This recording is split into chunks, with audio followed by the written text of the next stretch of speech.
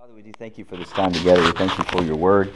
We thank you for this class and that you've gathered us here this morning among the other classes here at Sylvania to do one thing and one thing only, and that's to bring honor to Christ, to lift him up, to love him more, to cherish him as the supreme treasure of all that you've given us. We thank you for this. We thank you that even now we are participating in eternal life, defined by Christ as to know you and the Son, the one whom you have sent, your Son, Jesus Christ. And so we pray that we do that a little more this morning by the help of your Spirit as you open our ears and open our hearts to receive what your word would say this morning. We thank you for it. We thank you for the gift that we have, the treasure that we have in your word. And it's in Christ's name we pray. Amen. Amen. We are in Exodus chapter 38, 21 through 31 today. 21 through 31. Chapter 31 through 39. It is not 31 through 39 yet. It's going to be kind of a strange one. We're finishing that final section of Exodus where the Hebrews are building the tabernacle. And here this morning we have recorded for us an accounting of all the materials used to build it. It's an accounting of all the materials used to build it. There it is. He's got the picture of Audrey. He's going to pass that around. That's fine. It's an object lesson is what that is. No, this is the before. That's another one. That's our princess. That's our princess with the AR and the dead hog at her feet. It's You see the amazing. kill in her eyes. It is. It's kind of scary. Yeah. Yeah. Getting her ready for dating. Yeah. Wait a second. I got one, Dad. Getting her ready for dating. That's wonderful. Shut it dating. You mean boring? Morning. How are you? All right. We are still continuing in Exodus. This passage shows the cost of constructing the tabernacle. It goes through very detailed what those costs are. It's set between the construction of the tabernacle and the weaving, the knitting, the sewing of the priestly garments. And the reason it's set here is because one of the reasons is because it's dealing with principal material that's done in a tabernacle for the furniture, and you don't really see that material that's listed here principally used for the clothing. Anyway, this is well, let's just read it, and we'll talk more about it. All right, 38, verse 21. These are the records of the tabernacle of the testimony, as they were recorded at the commandment of Moses. The responsibility of the Levites, under the direction of Ithamar, the son of Aaron the priest. Bezalel, the son of Uri, the son of Hur, of the tribe of Judah, made all that the Lord commanded Moses. And with him was Aholiab, the son of Ahisamach, of the tribe of Dan, an engraver and designer and embroiderer in blue and purple and scarlet yarns and fine twined linen. All the gold that was used for the work and all the construction of the sanctuary, the gold from the offering, was 29 talents and 730 shekels by the shekel of the sanctuary. The silver from those of the congregation who were recorded was 100 talents and 1,775 shekels by the shekel of the sanctuary. A bekah, a head, that is, half a shekel by the shekel of the sanctuary, for everyone who was listed in the records from 20 years old and upward, for 603,550 men. The 100 talents of silver were for casting the bases of the sanctuary and the bases of the veil. 100 bases for the 100 talents, a talent a base. And of the 1,775 shekels he made hooks for the pillars and overlaid their capitals and made fillets for them. The bronze that was offered was 70 talents and 2,400 shekels. With it he made the bases for the entrance of the tent of meeting, the bronze altar, and the bronze grating for it and all the utensils of the altar, the bases around the court, and the bases of the gate of the court, all the pegs of the tabernacle, and all the pegs around the court. Now, a couple of Wednesdays ago, Colby quoted me in saying at the beginning of his lesson on Matthew, what do you do with this? This is a what do you do with this moment in Exodus. We have this itinerary, really, or an accounting of all these materials. What do you do with this? Let's start by just kind of walking through it and just kind of seeing what's here. What is the name given to the tent they constructed? What's the name given to it? What's the name used? Sanctuary? Sanctuary, I'm hearing sanctuary. Tabernacle. Is there a more specific name that's given in, say, I don't know, the first verse? Tabernacle of the Testimony. All of those are correct. This is a specific name used here, Tabernacle of the Testimony. We don't see that very often. In fact, it's the only time it's really used in Exodus. We see it a couple of times in Numbers, and there may be some other places where it might be referenced. But it's a very rare name of the tabernacle. What is it conveying? What is the testimony over which it tabernacles? That's correct. What's the testimony? The ark. What's another name for the ark? Ark of the testimony, ark of the covenant. This tabernacle is an expression of the covenant, right? This is their symbol. This is the meeting place between God and His people. And the name is, to remind them again, this is the point of this thing. The tabernacle of the testimony. All right. The testimony refers to the covenant relationship between God and Israel. It reflects the tabernacle's purpose and symbolism of the place where God and Israel meet. Who's making the record here? Who's responsible to make this record? Moses. The Levites, as delegated by Moses, he gives them the duty to do it. The Levites do it under whose direction? Ithamar, who is a son of Aaron, who was designated to be a priest. He has the responsibility to do this. Notice that the two master builders are directly responsible to the priests and ultimately to Ithamar for making this, for keeping account of this. Somebody's watching over how they're using the material, right? There's a responsibility to properly account for why. Why would they have to properly account for this? Where do they get the material? From the people. It was an offering. It was a voluntary free will offering, and they're making an accounting of all the stuff they got that's going to be used in the building and constructing of the tabernacle. Verses 24 through 31, we see the record given in what way? How is this recorded? What kind of order does it have? Most precious to least precious. Most precious to least precious. We have gold to bronze. And yet it's all recorded, right? Oh yeah, and there was bronze. They didn't pass over that. They recorded everything. A talent here equals about 3,000 shekels. So the gold is sitting at about 87,730 shekels, in case you want to keep record of that.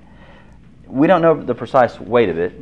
Some guess it's about 75 pounds for a talent.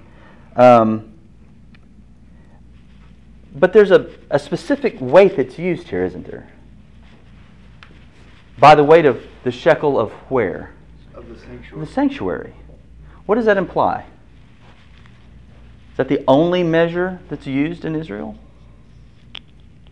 By the weight of the sanctuary? You have to qualify it, and it isn't the only one that's used. Seems to be at least a couple of different ways. There seems to be one weight, one standard that's used in the tabernacle, in the sanctuary, and then one standard used for commercial purposes, right?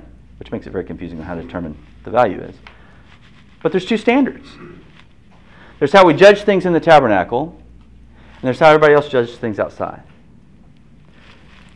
Okay, there's two systems here. How something is measured as valuable in the tabernacle versus how something is measured as valuable in the commercial system outside. All right. There's not a whole lot really else to pull out of that passage. So thank you for coming. Enjoy the bread. Enjoy the bread. What is the implicit in this, though? There's a couple of ways to go with this, I guess. One is, in applying this in our time, what's understood here? Accounting is a holy, precious profession. To be a CPA is a calling of God. A true man of the cloth. True man of the cloth. That's one take on it. What's another take? Well, going on with what Clint said, it was what I was thinking is all the people presented all of this stuff for an offering to God, and so they accounted for all of it. They wrote it down. This is what was given to us. This is what we used it for, as an accountability to the people and showing to the congregation what they used all of their offering for. So it's like, okay, this is what we're doing with what we gave. We're not just giving because you asked us to give. Here's what it was used for. And so it's an accountability to the people that are using it, and it shows the people what everything is being done. And what does that expose them to? To what does it expose them? To have this record of how they used it, what they're using. What does it expose them to? People are reading this. People are watching this and seeing this happen, knowing that they gave to this. What does it expose them to? It exposes them to what makes up the tabernacle. Okay. What is inside of it? Why the metals? Why this amount? Okay. Why this order? Why is it used this way? Everything's valuable. Everything is taken Okay. account. Everything's noticed. Sure, everything's noticed by whom? Everything's accounted to. Everybody. Now, there's some transparency, isn't there? You mean a government, a leadership body, is open to accountability to the people? Is this a biblical budget? It seems to be. It's recorded in the Bible, so it's already stamped as good. We have transparency here, right? And one of the takeaways from this is, as we're doing church work, we should err always on the side of transparency, of letting. It's why we do budgets. I mean, just for the sake of the statement of polity here in the church, it's why we do budgets. It's why we have people vote on budgets. We want people to know where their money is going, right? And to be accountable for that. This is where it's going. This is how it's used. So that's one element of it. As I was reading this week and thinking, what am I going to do with this? That one approach was the transparency argument in how we do church. The other thing that struck me, though, as I was reading, is during the family worship times with our kids, one of the questions that we asked them is, can God see all things? And the answer to that question, in the catechism question, is yes, nothing can be hidden from God. Our lives are an open record to Him. God is concerned with accounting. Yes, it is a holy profession. God is concerned with record. Again and again, there is this refrain that He keeps account. Every idle thought, every idle word, He keeps account of that. And so that would be the ultimate transparency, wouldn't it? God keeps record of our lives. Not only does He see it, but Romans 14 tells us that each one of us will give an account of himself to God. With the material we've been given, how are we using it? Yes? Does that make sense? When it says every good and perfect gift comes down from the Father. Right. All the materials we have. All the materials we have to us by Him. are His gift to us to be stewards of what we've been given. How are we handling the materials each of us are given for the building up of the temple, the church? How are we handling that? There's an accounting that's coming. Yeah? It's a reflection of the heart. Absolutely it is. I've heard of the real cheesy statement, if you want to know where your heart is found, just look at your bank account. That's a cheesy statement. But Well, it's a true statement, and I think also look at how the accounting of how you spend your money, how you spend your time, right. Is another great reflection of the heart. Some of us have been given gold, some have been given silver, some have been given bronze, but all of us must give an account.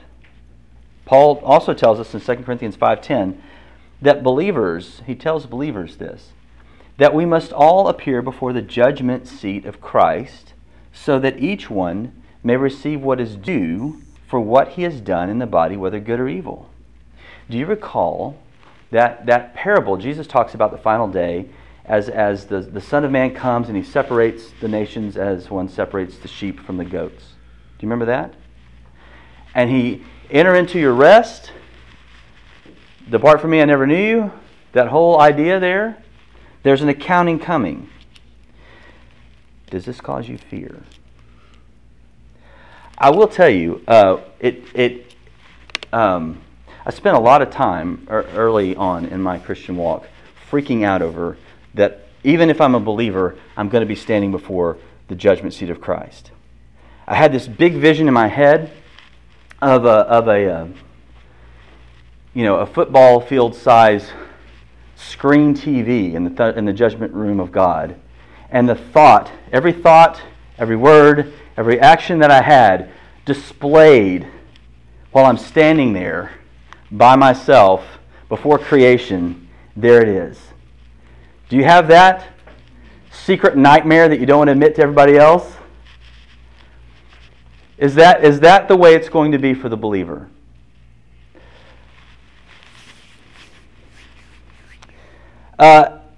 What probably causes some of this is when I read things like, the Lord will bring to light the things now hidden in darkness and will disclose the purposes of the heart. Then each one will receive, how does it end, by the way? Then each one, 1 Corinthians 4:5, then each one will receive, the word is his commendation from the Lord. It doesn't say receive his condemnation, because Paul's talking to believers with that statement. His commendation. I hope to encourage your trust and confidence in the sufficiency of what Christ has done for us. For believers, there should not be a fear for the judgment seat of Christ. There shouldn't be. How has he handled our sin? What does it say? What are some things that you recall to mind when you hear God talking about our sin covered in the blood of Christ? What does he say? Separated as far as the east is from the west. It's a tabernacle reference, isn't it? Mm-hmm. Separated from as far as the east is from the west. I will take your sins and throw them in the sea of forgetfulness and remember them no more. That sounds like a blank screen on the television in the throne room of judgment. Isn't that how he deals with our sin? There is now, therefore, no condemnation for those who are in Christ Jesus. Don't fear that day if you're in Christ. That's a good day. You want that day to come. And here's why. Paul is not talking about eternal judgment there for the believer. And I want to stress that distinction, for the believer. He's talking about an accounting for deeds done in the body, for building up the body of Christ, for building up the church, so that God grants rewards for those actions, for those events, for those efforts that we do to build up the body, to lead that, to increase the kingdom, to guard, keep, subdue, and increase the kingdom. As for judgment for our sins, remember where you stand before God. Remember that the picture of the tabernacle itself. Hebrews 8:12 says, "For I will be merciful toward their iniquities, and I will remember their sins no more." He doesn't remember sins for those who are in Christ. They've been dealt with. They've been accounted for already, reckoned on the cross. Don't fear that day. Anticipate it. Be joyful. Be hopeful. So, if we're standing before the judgment seat of Christ, why stand anyway? Revelation 11:14 kind of gives us a little hint on this. The nations raged. This is a prayer of the elders, by the way, in the scene in heaven. The nations raged, but your wrath came, and the time for the dead to be judged, and for rewarding your servants, the prophets and the saints. If you're in Christ, are you a saint? Are you in that list? Yes. If you're in Christ, for rewarding your servants, the prophets and the saints, and those who fear your name. Do you fear His name? Don't panic and dread the day of the Lord. You stand before God made righteous because of what Christ has done. Both small and great, and for destroying the destroyers of the earth. Not only does He remove your sin as far as the east is from the west and remembers them no more, He rewards those in Christ who have worked to build His church, who have been faithful over what has been entrusted to them. The Bible also teaches that there are rewards that are given in degrees in Scripture. He talks about degrees of rewards that are given at the judgment seat of Christ. Now, in 1 Corinthians 3:12 through 15, it says, "Now if anyone builds on the foundation with gold, silver, precious stones, wood, hay, straw, each one's work will become manifest, for the day, that's that day of judgment, will disclose it, because it will be revealed by fire.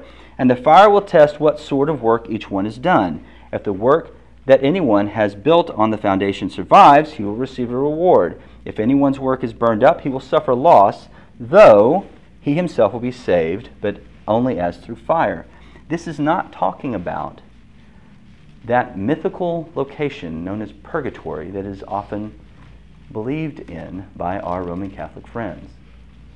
This is talking about your work done in increasing the kingdom, growing the church, tending to the church. There are degrees of reward that are given. So all of that work is done by Christians, right? Because it says He Himself will be saved. Yeah. But even though your work is burned up if it's wood, hay, and stubble. Right.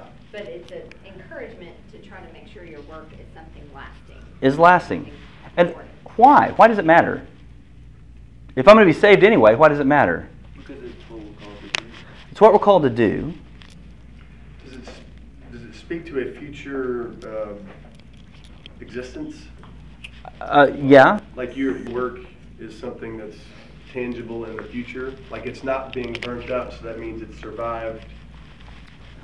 What we do in Christ really matters. It really matters. Not so that we become accepted before God, but that we honor Him.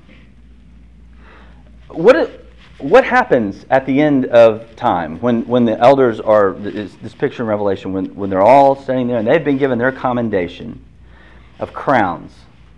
What do they do with them? Throw them at His feet. Brag about who has the most. They do, and they set up a hierarchy of, I'm closest to the throne. I'm gonna have a big man and say you come over. Right, and I've got a shack down by the river. So they don't do that. They throw it at His feet. They throw it at His feet. They honor Him. Look what you have done through me. Thank you. At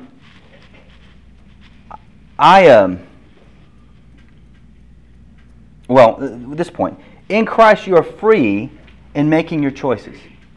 That's, if we want to talk about freedom of the will, there it is. In Christ you're free to make those choices. From the new birth, you're given a heart that can honor, please God that way. Now I say please. Notice I didn't say that God will love you more for. An analogy here, it's imperfect, but it might work. I love my son Nathaniel. And I love him if he strikes out or not. But I'm very pleased when he hits a 3-run triple. Right? My heart swells when that happens. I mean, I love him any less. But I'm pleased with that. That's great. I love that. But I'm pleased with him when he tries real hard and strikes out. I mean, And I love him if he doesn't try real hard and strikes out. I love him even when he throws the bat across the thing and hits one of the kids with, because he's frustrated. He hasn't done that. But it's resting, I know, in his heart. It's waiting to come out. But I love him anyway. When he fails, when he succeeds, the love doesn't change. He's still my son. But I am pleased. I get happy. I rejoice in his successes with what Tammy and I have allowed him to do in playing baseball. It's a silly analogy, I know, but I hope he gets a point across. That's the judgment seat of Christ. There's a reward based upon our faithfulness and tending to the body of Christ. It matters. But I want to temper this with a warning. And we've already kind of mentioned it a little bit in our discussion about the shack down by the river and all this kind of stuff. Our joy is not dependent upon our status, our level of reward, our power at the end of the age. Our joy is not dependent on that. Why would that be the case? Why would our joy not be dependent on those things? Christ.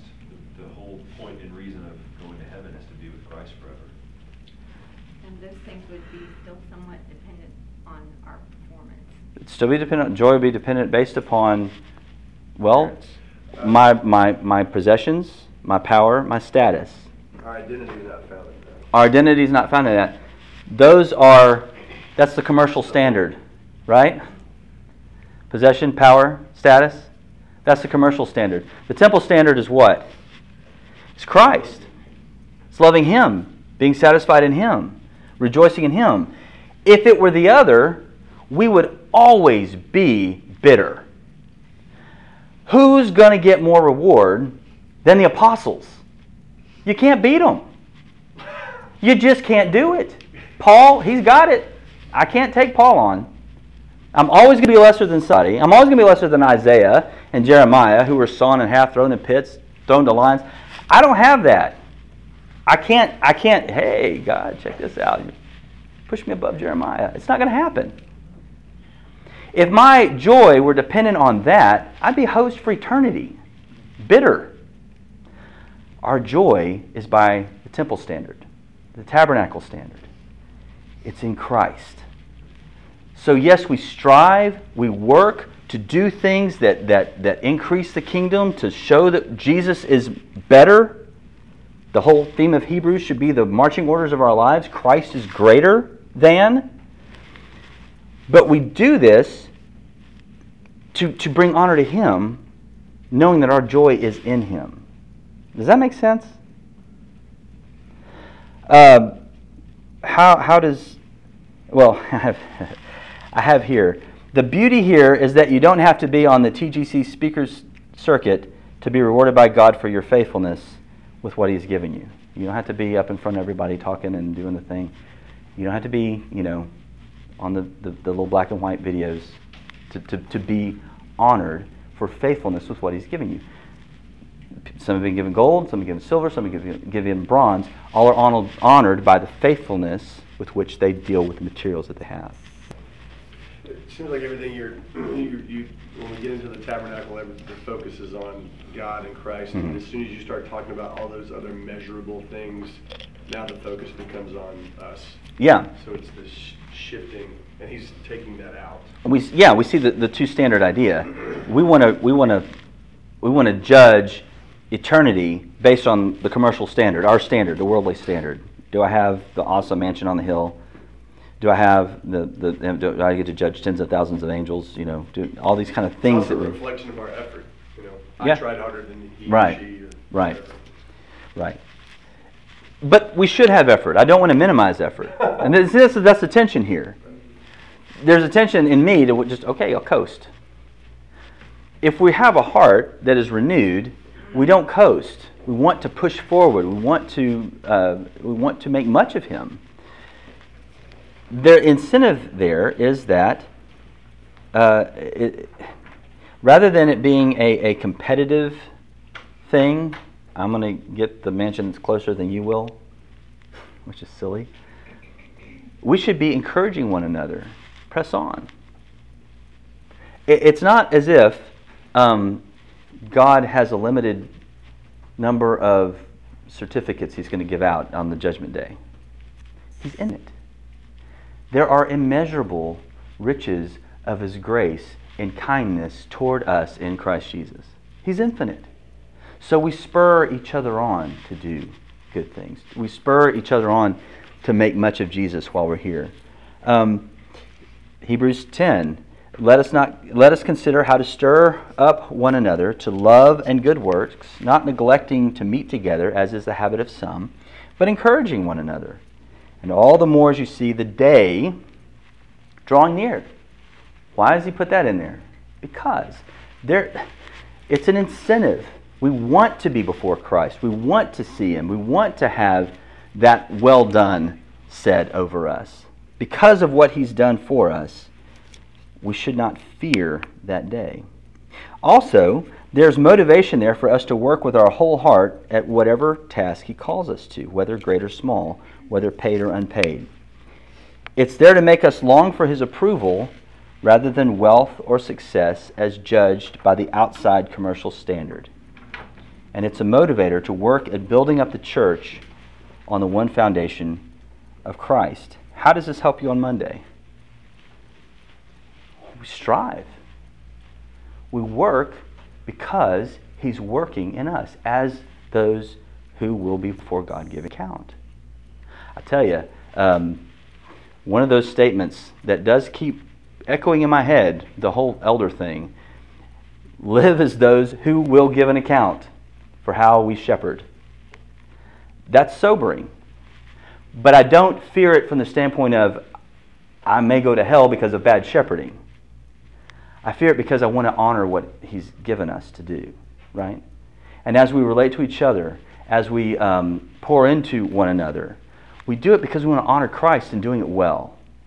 Well, to throw those at His feet, knowing that because of what He's done, He's transformed us and made what we do valuable. For those who have put their trust in Jesus, there is the promise of His coming.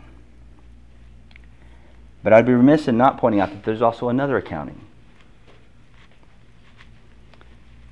Luke 12, 2-3. Jesus, this is in red, so it's really inspired. Nothing is covered up that will not be revealed, or hidden that will not be known. Therefore, whatever you have said in the dark shall be heard in the light, and what you have whispered in private rooms shall be proclaimed on the housetops. And the context in which he's saying that is different from that Paul talks about in Corinthians. He's talking about that in terms of eternal judgment. He's talking about that in terms of the condemnation of those apart from the grace of Christ. So the big screen TV is a very stark reality for those who are not in Christ. What are you going to do? Stand there alone and offer to God the outside commercial standard?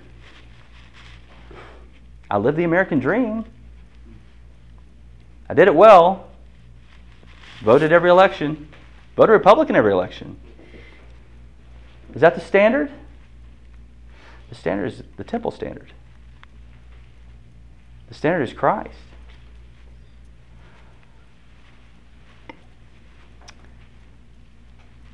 It has been rightly said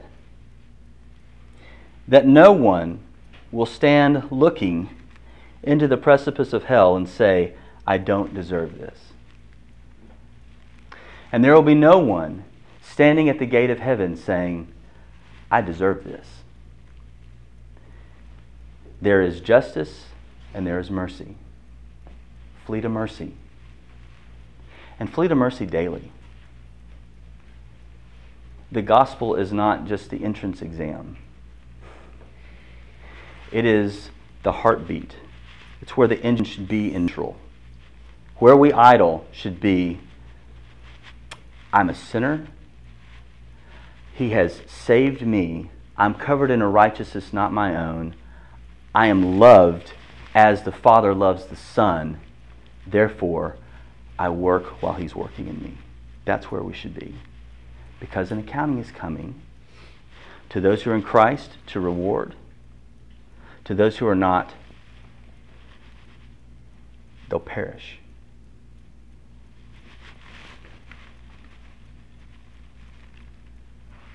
Flee to Christ. Trust Him alone. Any comments? Any questions?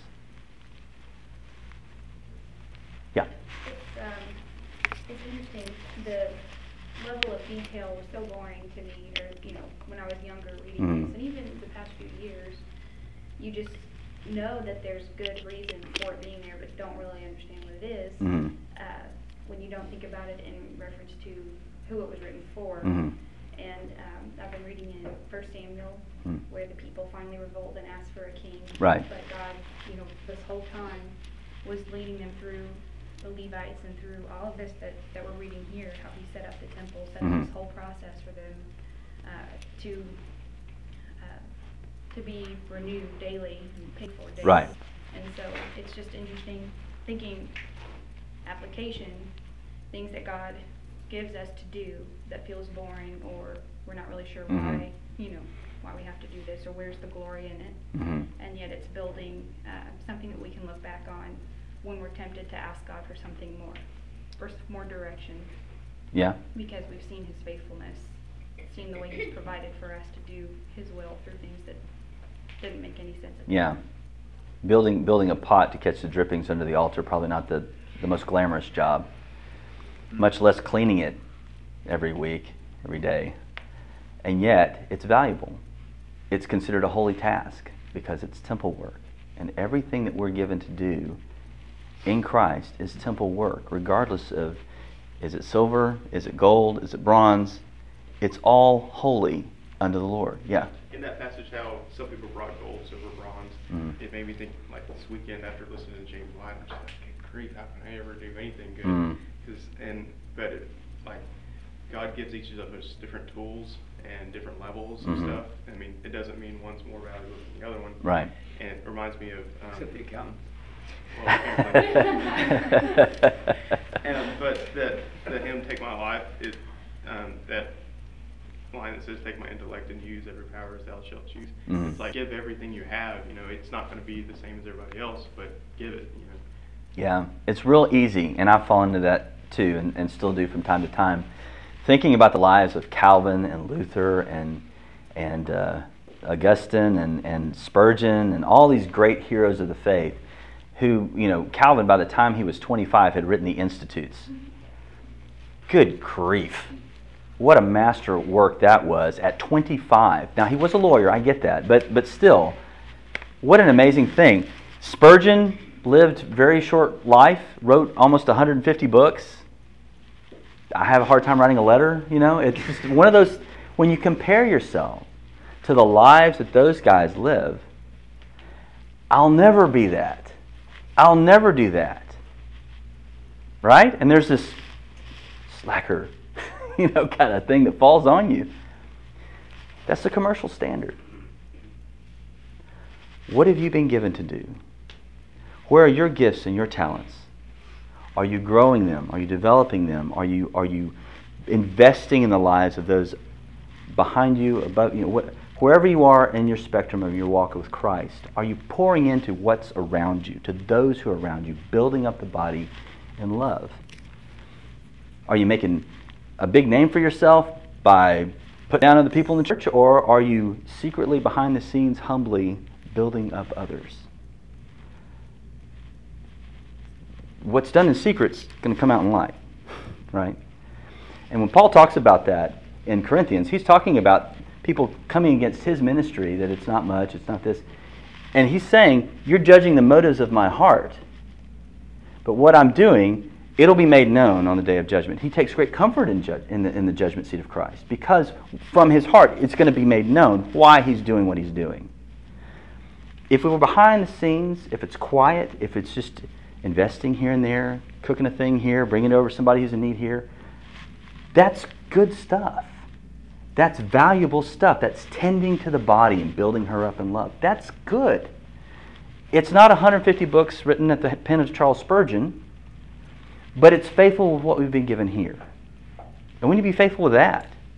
And thank God for it. Because we could be out away from Him, separated from Christ, without hope. But we're not. We're in hope. We have Jesus, and He's enough. Yeah? You were going to say something? I was. Okay. Matthew 25 has the parable of talents. Yeah. And that's very much what I'm reminded of here. Sure. Because a master leaves, and before he leaves, he gives his servants 5, 2, and 1 talents, and says, I'll come back in X long. And what the servants do with the talents is very telling. And I see that the servant who had 1 talent, he's frozen in fear, like you were talking about, for those not in Christ. But he's frozen in fear of the master coming back, and he knows he's a hard master. He's going to demand his talent back. He doesn't want to lose his talent, so all he does is bury it. Right. The others went and invested their talent, and they were fruitful. And so when the master returns, he's very disappointed. He's not pleased at all. Investing in working in investments is a godly thing. So working in investments is also a godly thing? Is that? And accounting for it is godly? We got attorney, accounting. Even law can be a holy thing. The law was done away with. It was. But the law is for the lawless, so I'm still here. So you have, then, whatever you're given. I'm thinking of that thing I see on Facebook every now and then, the 1 talent. For the unbeliever, you're given 1 thing. Believe on Christ. You were given 1 job. Anyway, I don't know. Maybe that's not a good way to go. But what we're given, we need to be about increasing for Christ. Not for our own name, not for our own sake, not for our own rewards, but to give to Him. Yeah, that's a good parable to remind us. It's not a capital building campaign parable. I don't like that when people use it that way, but yeah. Oh, I was just thinking of in Ephesians 2 where it talks about you're built on the foundation of the apostles and prophets, Christ Jesus being the cornerstone, and you grow into a holy temple in the Lord. So there's this being built by God, but also growing, and then it says, and you are being built together into a dwelling place for God by the Spirit.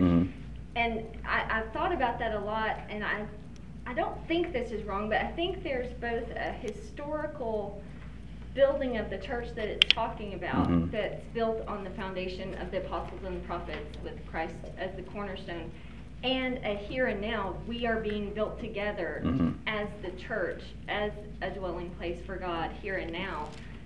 But we're being built in, and y'all are younger than us, so y'all may not be thinking this way, but your lives are a building stone that other lives are going to be built on if you're a part of the church. And I think there's both a historical context and a here and now, but it continues on. Yeah. As long as history continues on. Right. And so there's a big picture of how the church is built.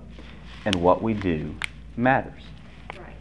The efforts that we make, the decisions that we make, the sacrifices that we make matter because we're building the next level of the temple. Yeah, that's good. Anything else?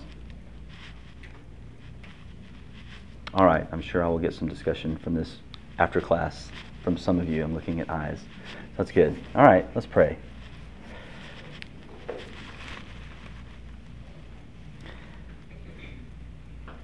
If there's one takeaway from this, Father, I pray that it's that we are secure in our satisfaction that Jesus is enough. That in Him, He rightly declared, it is finished. And we stand before You in His righteousness, in His right standing with You, in His goodness, without which we'd have no hope. We are so thankful that we can look at His appearing as a glorious event in which to hope. That we will not be condemned, but commended. That our standard is not the commercial standard, but that of Your temple. And it is Christ. And we're covered in Him. So in that assurance, of our right standing with you. I pray that you move us to work hard because you're working in us.